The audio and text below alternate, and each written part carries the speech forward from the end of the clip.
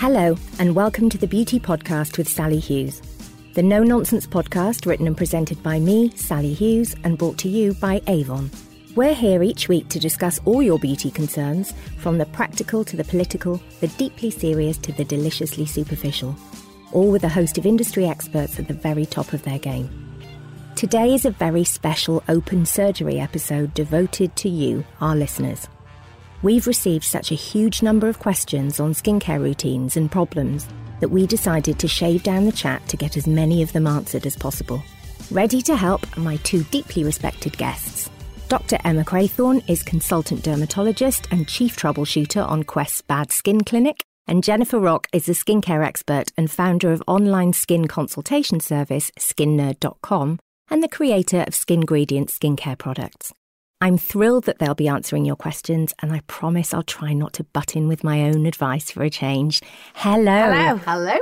I'm so chuffed to have you here.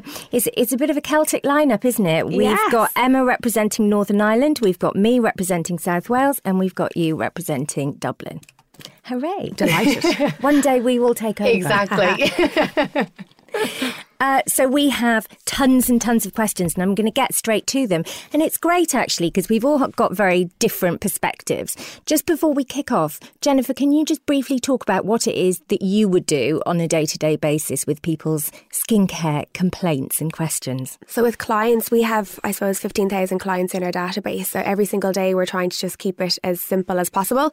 We almost describe ourselves like personal trainers for your skin. Ultimately, people will buy a cleanser, a serum, and SPF anyway. So we just want to educate them as to what they should be using. I just think it should be simple. I don't believe in the 16, 17 skincare step regime. I'd love to have the time for it. I just don't think it's feasible. So for me, the key thing would be cleansing thoroughly, not over cleansing, and put a serum on, vitamin A, vitamin C, antioxidants, peptides, a little bit of hyaluronic now and again, and then an SPF. Emma, your patients just must run the gamut of skin complaints. You're dealing with really big stuff like skin cancer and then also cosmetic applications of dermatology. Yeah, that's right. So I come from an area of medicine, so specialised within the training of dermatology, which means that the patients who come to me, on the whole, generally have a problem with their skin. So it's not just about maintaining the health of your skin or trying to prevent problems in the future, which we think about with our normal day-to-day skincare routine. But a lot of these patients have true significant problems. And what we're trying to do is work out a way that we can help them to improve the skin that they currently have, to try and get it back to better skin health, and then give them a maintenance program that they'll be able to continue on in the future.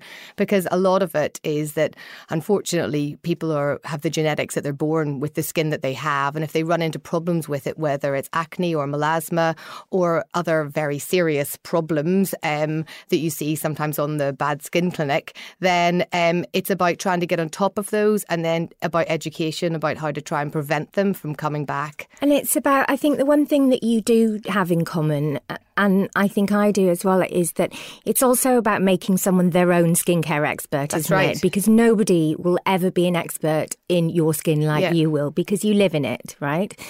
I spent my childhood under the care of an NHS dermatologist because I was born with ichthyosis.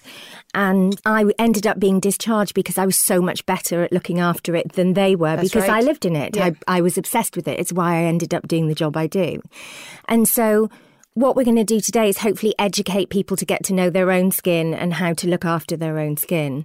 I think you raise a really important point there, because even in some of my patients who carry risk for skin cancers, for example, they will be seen and they'll be followed up. But actually, the skin cancers that get picked up tend not to be at that 1 year appointment or that 6-month appointment. It's the things that they notice themselves at home whenever they've got a systematic way of looking at their skin. So that's probably exactly the point that you've said. It's about that education so that patients can, or people, I keep referring to everybody as a patient, but that they have enough information to look after themselves in the right way for them. Yeah, it's knowing what's normal for you, what's healthy for you, what's achievable for you. It's hard though, isn't it? Because there's so much misinformation out there as well. God. Google can tell you the right and the wrong. Jennifer, you know how I feel about this. I do. I think it is about education, and the responsibility is on us. So we always say in Nerd HQ, the skin is an organ and respect it accordingly, because people treat it like an accessory. They put tan on, they paint it with their makeup, they sleep in it, they abuse it, and it's often not, like you say with your patients, that they feel really they have to go to a doctor. That's when they tend tend to pay attention, but I'd encourage people to try and look after it as young as possible and just do treat it like an organ and don't overcomplicate it. So you can feel, pun intended and not intended, feel good in your own skin. I mean, the point of the skin being an organ is an interesting one because it's the only one where we're given a visual idea of how it's doing. You know, the rest is invisible. We have to imagine how we're feeling. This all the time. I'm like, if your heart was in your hands, obviously you'd have a situation. I understand that, but you'd look after it. You know, you'd look after your lungs. If you can see it, it's a visual barometer, often of what's happening internally, but also you can look at it on the outside. Should we get stuck in then and see how we go? Okay. Thank you, by the way, to everyone who sent in their questions. There are bloody hundreds of them. We've got absolutely loads. And you are able to still keep sending them. And if the show comes up where I can fit them in, I definitely will. But as for today, let's kick off with Katrina. I'd love to know what the experts use themselves, what treatments they have and what they'd steer clear of. The most important thing, which every dermatologist will tell you, is to find a sunscreen that you like. So I say that to all of my patients. You know, when our skin is, you know, we think about our skin being an organ that we want to look after. Well, the thing that damages our skin more than anything extrinsically is UV radiation. And it's about trying to find that sun factor that you like and that you will continue to wear. And it's a sun factor that's going to be a broad spectrum. In other words, it's going to cover both long and shortwave UVA, and it's going to give you enough protection on the UVB that's not going to become photo unstable. You know, if you think you've got to put on your sun cream every 2 hours really to get that effect, it's very hard to do that, particularly if it's a compounds of sun cream and formulas that you don't really like. So for my own sunscreen, I use the La Roche-Posay Comfort, which is the one with the blue line. And in the summer months, I use the Bioderma Photoderm Max M because I have melasma. And it's just so important to ensure that you can really keep those UVA, UVB waves down, particularly if you do have melasma. So that's what I use as my sunscreen. The most important thing. To wash my face, I use the Roseliac Micellar Cleansing solution to wash with. And then I use their AR serum because I also have rosacea. And then in the evening, I use a tretinoin 0.05% in a cream format. And then I use the SkinCeuticals Epidermal Repair as my moisturiser for the evening, partly because of the dimethicone that's in it. It's so supportive of the skin if you're using a tretinoin and you've got sensitive skin like rosacea.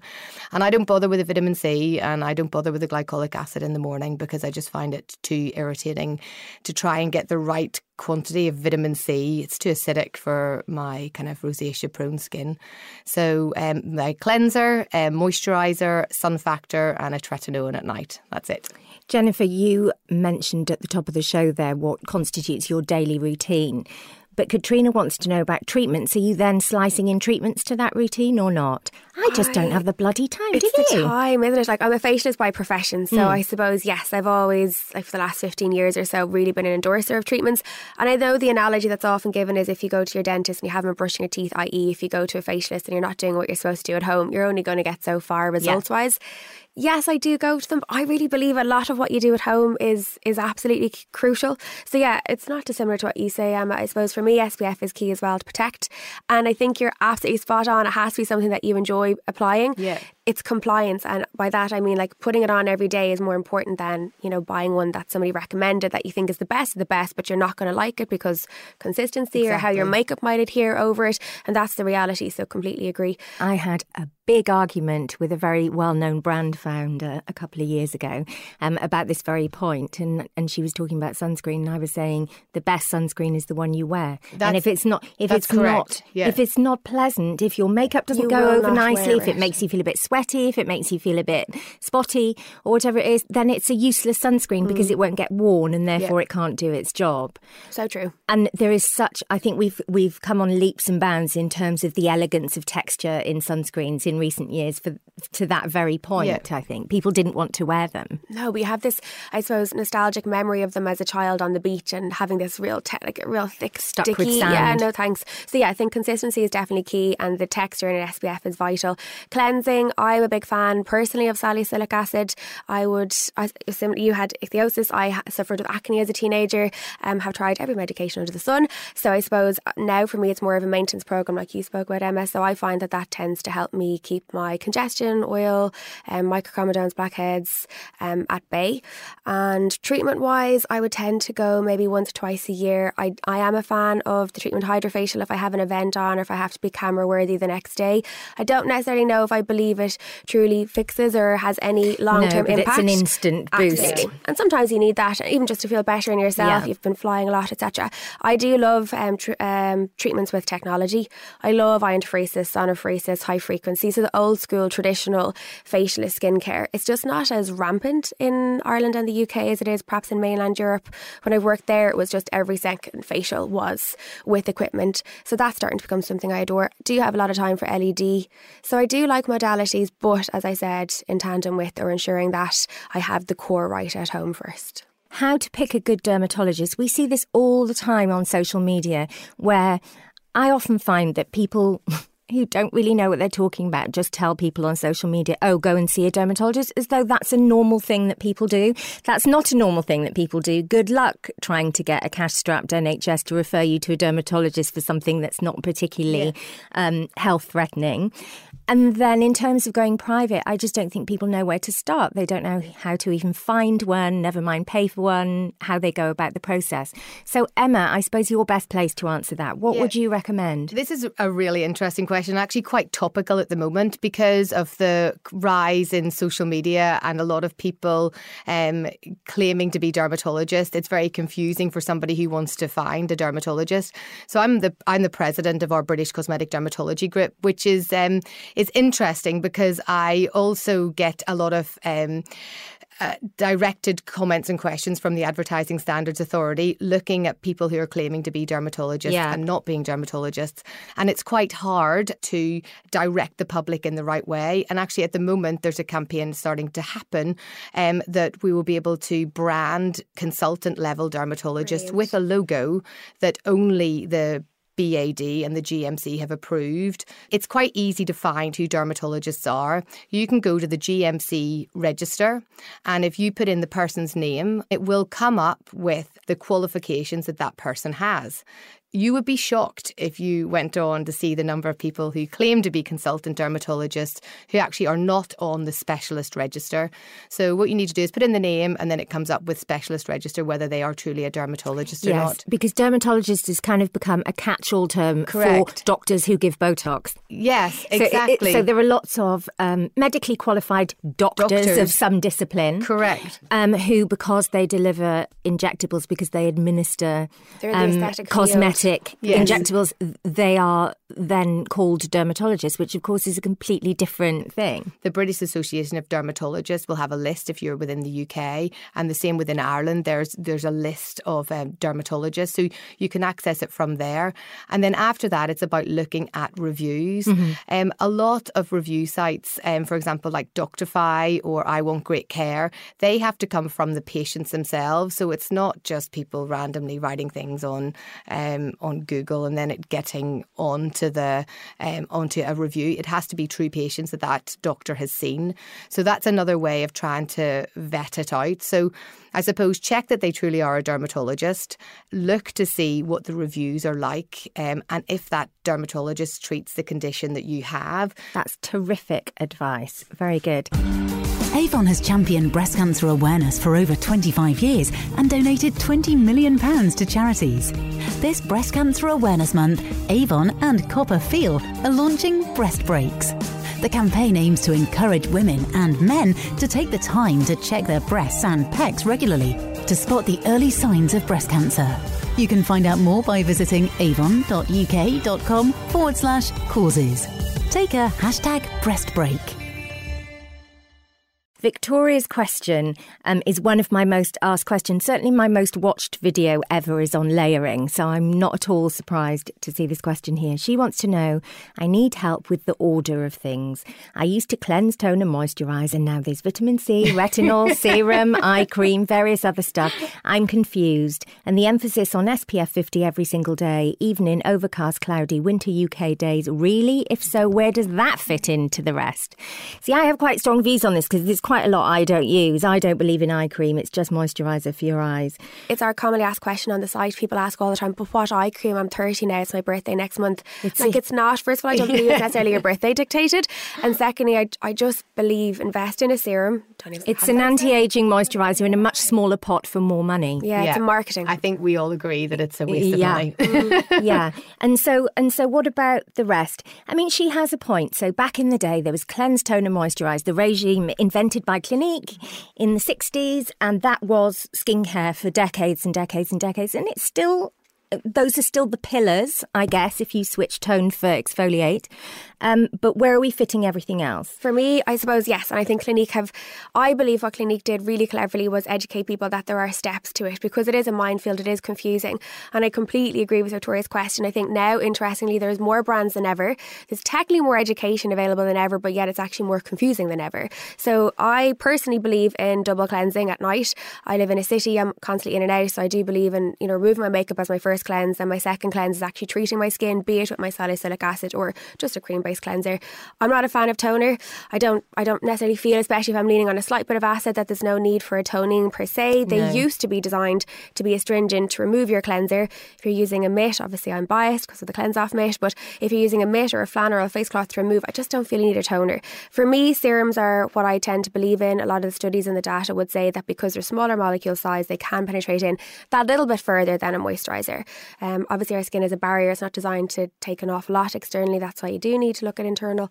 But I'm a big fan of vitamin A, vitamin C, like I said earlier, hyaluronic. So for me, skincare is simple. I don't necessarily believe, obviously if someone has a condition or a problem, they need to go elsewhere. They need to seek medical assistance, but I just believe that it should be the same for someone who's 20, 25, 90, 44, and my reason for that is it doesn't matter what age you are, you tend to have the same key ingredients in your food. So why can that not transfer into skincare, that there's kind of tick the box ingredients that you need?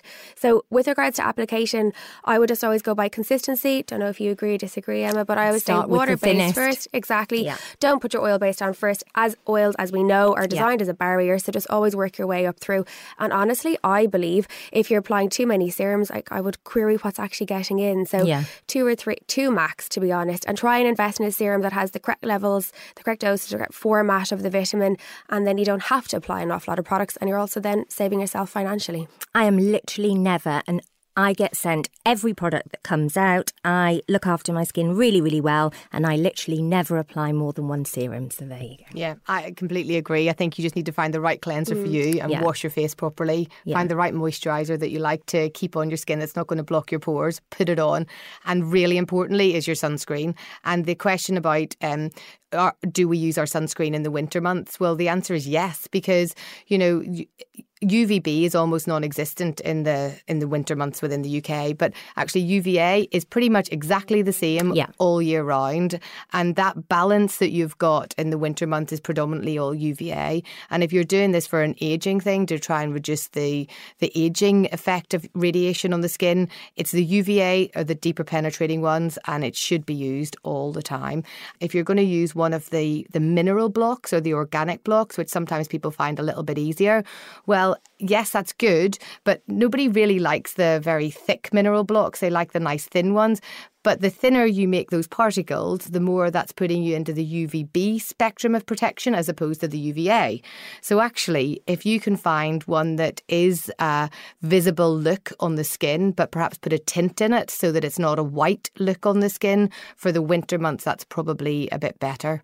I think so. Driving home a couple of weeks ago in the summer in Ireland, there was ads all over the radio from the government saying, make sure you're applying your SPF, we're getting a lovely summer. So I really believe the frustrating part is that the educational piece is really heavy. You walk into a pharmacy in the summertime, all the SPFs are at the front of the shop. You listen to the radio, the government are encouraging you to apply SPF, but it completely falls off the wayside from September, October, November, December. So I do think that people feel it's a selling technique when they hear you say to apply an SPF throughout the year, but you're right, it should be 365. Yeah. I mean, I think there's probably a whole show in SPF. I have much to say on the topic myself. Yes. So Kath would like to know, acids, which ones should be part of my normal routine, how and when? So I'm a great lover of acids, not crazy about glycolic, love lactic, but they are certainly an everyday part of my routine, once a day. Never used to be, but over the years I've kind of built up.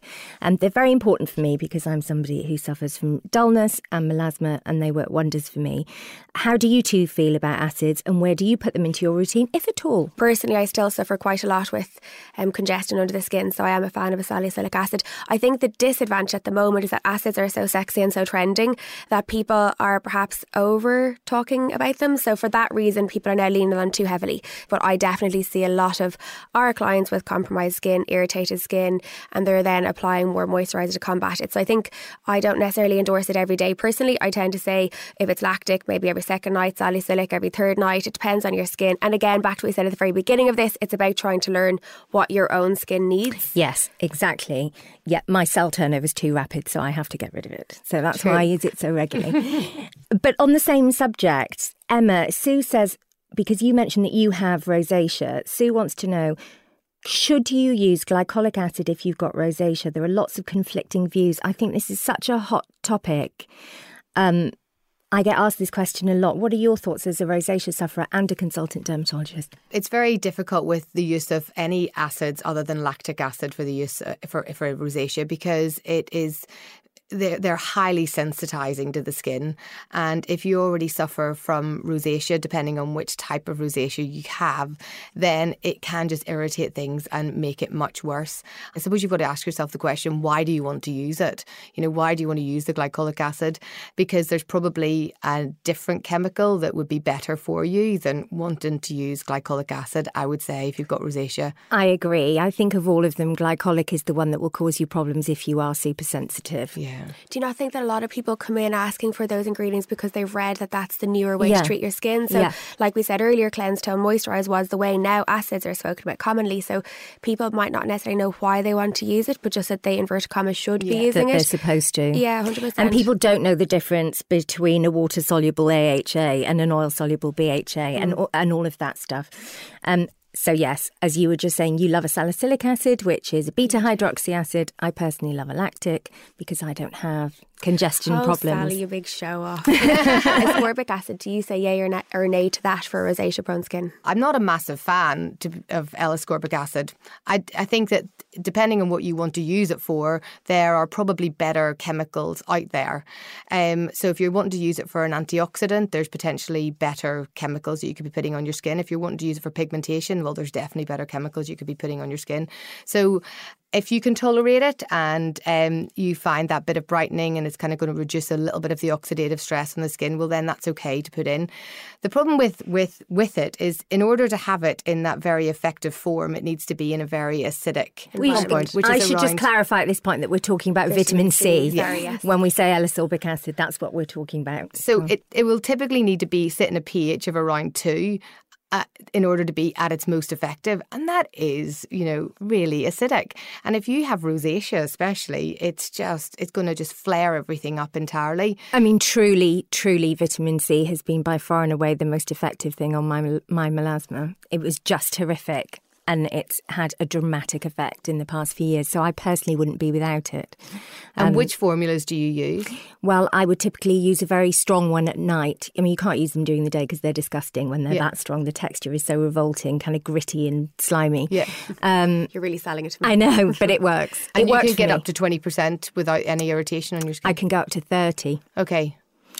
There's a very high one by DCL, which I would only use as a course and then not again for the rest of the year. That's a 30 that worked fantastically well for me.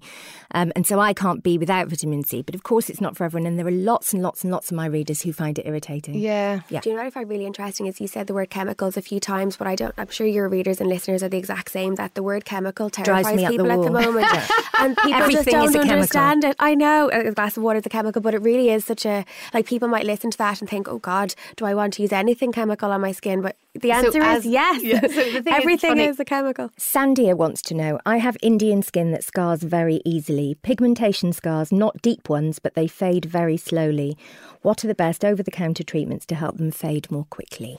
This is a really contentious issue because lots of women, particularly women of colour, are sold such harsh treatments for pigmentation. I've seen lots of women with all sorts of problems as a result. Yeah, so you've seen them go for these treatments and then it's actually made it worse. I've seen chemical burns, I've seen all sorts of things. So the reason why this post-inflammatory hyperpigmentation occurs is typically because there's been inflammation in the skin. And so the inflammation can either be from surgery or from something like an acne spot. And then afterwards, those melanocytes have become slightly more unstable and there's more melanin deposited within the skin. Now, that tends to be fixed and tends to stay there. And the darker your skin type, the longer it tends to stay there for. So eventually it will go, but it just takes time. So the idea of things that you want to then try to remove it or speed it up are twofold. First of all, the things that you can apply to the skin, and that's things to, first of all, settle the melanocytes down a little bit so they stay calm. So if you want to use some of the tyrosinase inhibitors, that will calm those melanocytes down. And then secondly, it's things that are going to increase your epidermal turnover so that you can get rid of the pigment that's in that part of the skin. So it's things targeting both of those.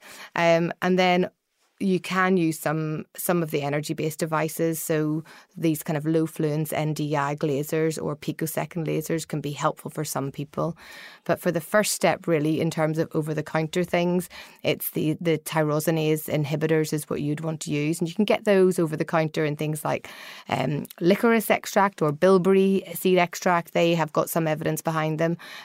Or the main chemical, if I can use that, would be hydroquinone. Kirsty wants to know, I'd like to know how to get rid of the hard white spots I get around my eyes. They just don't shift. I think they're called milia and nothing I've tried works, and I don't want to follow internet advice and stick pins in them when they're so close to my eyes.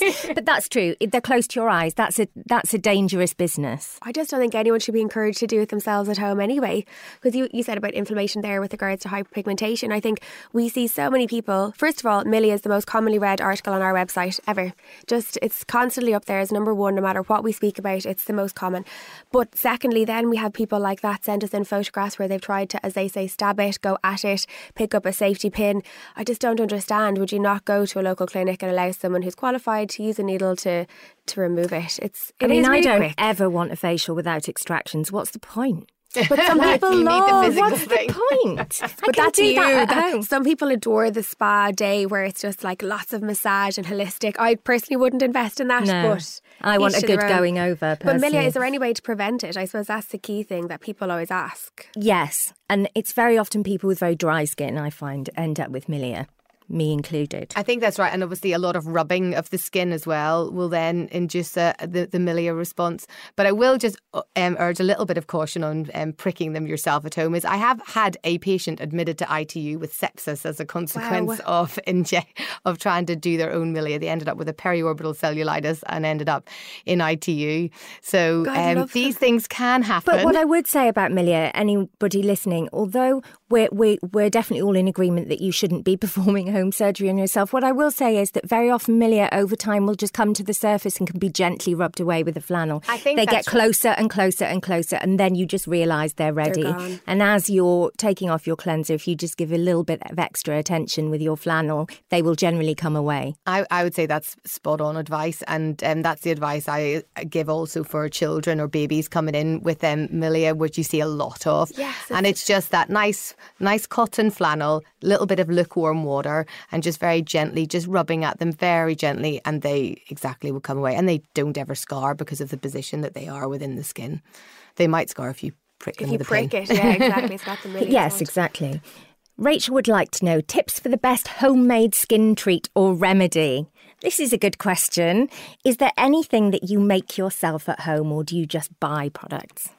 For me, I'm a big fan of clinical and data and using ingredients that I believe make a difference short term and long term. So I tend to be like, I have a live segment every Friday on Irish television, and they just dislike me because they want me to do homemade all the time. But I just don't tend to endorse it. If I had to do something myself, probably the only thing I lean on would be a little bit of brown sugar and something like a coconut oil, for example. If I don't breathe through my nose properly, it's a condition, so I tend to breathe through my mouth, which means my lips get ridiculously dry, and no balm in the world fixes it. So I just tend to try and slough off the dead skin cells. I find a scoop of sea salt flakes in your shampoo if you've got a really dry scalp is quite handy. Katie wants to know, skincare when pregnant and breastfeeding, what is safe? I've heard retinol should be avoided, but is that true? Or is it the same as hair dye and considered out of date now? No, it's not the same as hair dye, which is fine. If you tolerate hair dye, fine. Retinols are not advised during pregnancy. Is there anything else that you suggest pregnant women avoid? Salicylic acid also has to be slightly careful in pregnancy, particularly towards the end stages of pregnancy. So that's something that should be avoided, really. And I mean, there's a number of other skin things, but not that would come up in your day-to-day topical skincare. But we always say try not panic. If you've just found out today that you're pregnant and you've been using the products for the last few weeks, just stop now. You don't need to upset yourself about it. I mean, if you're I think lots of us have found out we were pregnant after we've been drinking normally for several weeks. And the baby's perfect. Yes, exactly. Miriam would like to know, and this is such a common one, and one I've had treated myself. A spider vein on the bridge of my nose, is it worth thinking about getting it removed, or do they generally reappear? Is there any risk to the removal process? So if I may say, Miriam, I had exactly this. And I had it zapped away by IPL when I was in New York, and it was the most satisfying treatment I've ever had. It was just blasted away in about half a second and it never came back. Yeah, it's not that expensive to do either. No, it's not. And they're very, very easy to treat. And it's actually 1.5 milliseconds is how quickly it will disappear. Wow.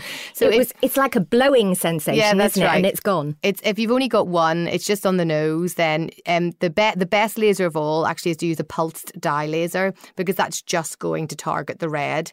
You're left with a little bruise, and the bruise will just take time to settle down for about 5 to 7 days, which you can cover with makeup. So that's probably the best and most effective way to stop it from coming back. It's a brilliant treatment. If it does your head in, just get it done. I can't recommend it enough. It's deeply satisfying. You guys are brilliant. Tell us where you can be found on the internet, because I know people will want to seek you out. So we are found on theskinnerd.com and all social platforms as well. DM us, ask any questions, and we'll get back to you as soon as we can. And people can also set up an appointment with you online, can't they? Absolutely. Where you can have a consultation. They can, of course. Emma, what's going on with you? Where can you be found? You can be found on the telly as well as the internet. Yeah, so I predominantly, most of my work is my NHS practice. For patients who want to see me privately, then you can look through my website. It's dremmacraythorne.com, and you can book in there. But you can still see me in the NHS. So. And you're on Instagram as Dr Emma Craythorne. I'm on Instagram as Dr Emma Craythorne. Yeah, that's right. And you're on Bad Skin Clinic on Quest. You're all over the place. Yeah, so the Bad Skin Clinic, it's new episodes every Tuesday at 10, and then it's repeated on a Wednesday at 9, a Saturday at 8, and now a Sunday at 9. No, so I am all the time. We've had so many questions that we couldn't fit them in, but I think we've decided you're going to come back next time. Absolutely. And answer the rest. Definitely. Brilliant. So tune in to the next episode for even more from these guys. Lots of expert advice to your beauty gripes. Do keep your questions coming. Remember to tag me on social media and I will find you. I'm Sali Hughes everywhere, SALI, not a double L and not a Y. And I will find your questions and always try to answer them in the remaining episodes if I can. Thank you very much for listening. This was the Beauty Podcast with Sali Hughes, and it was brought to you by Avon.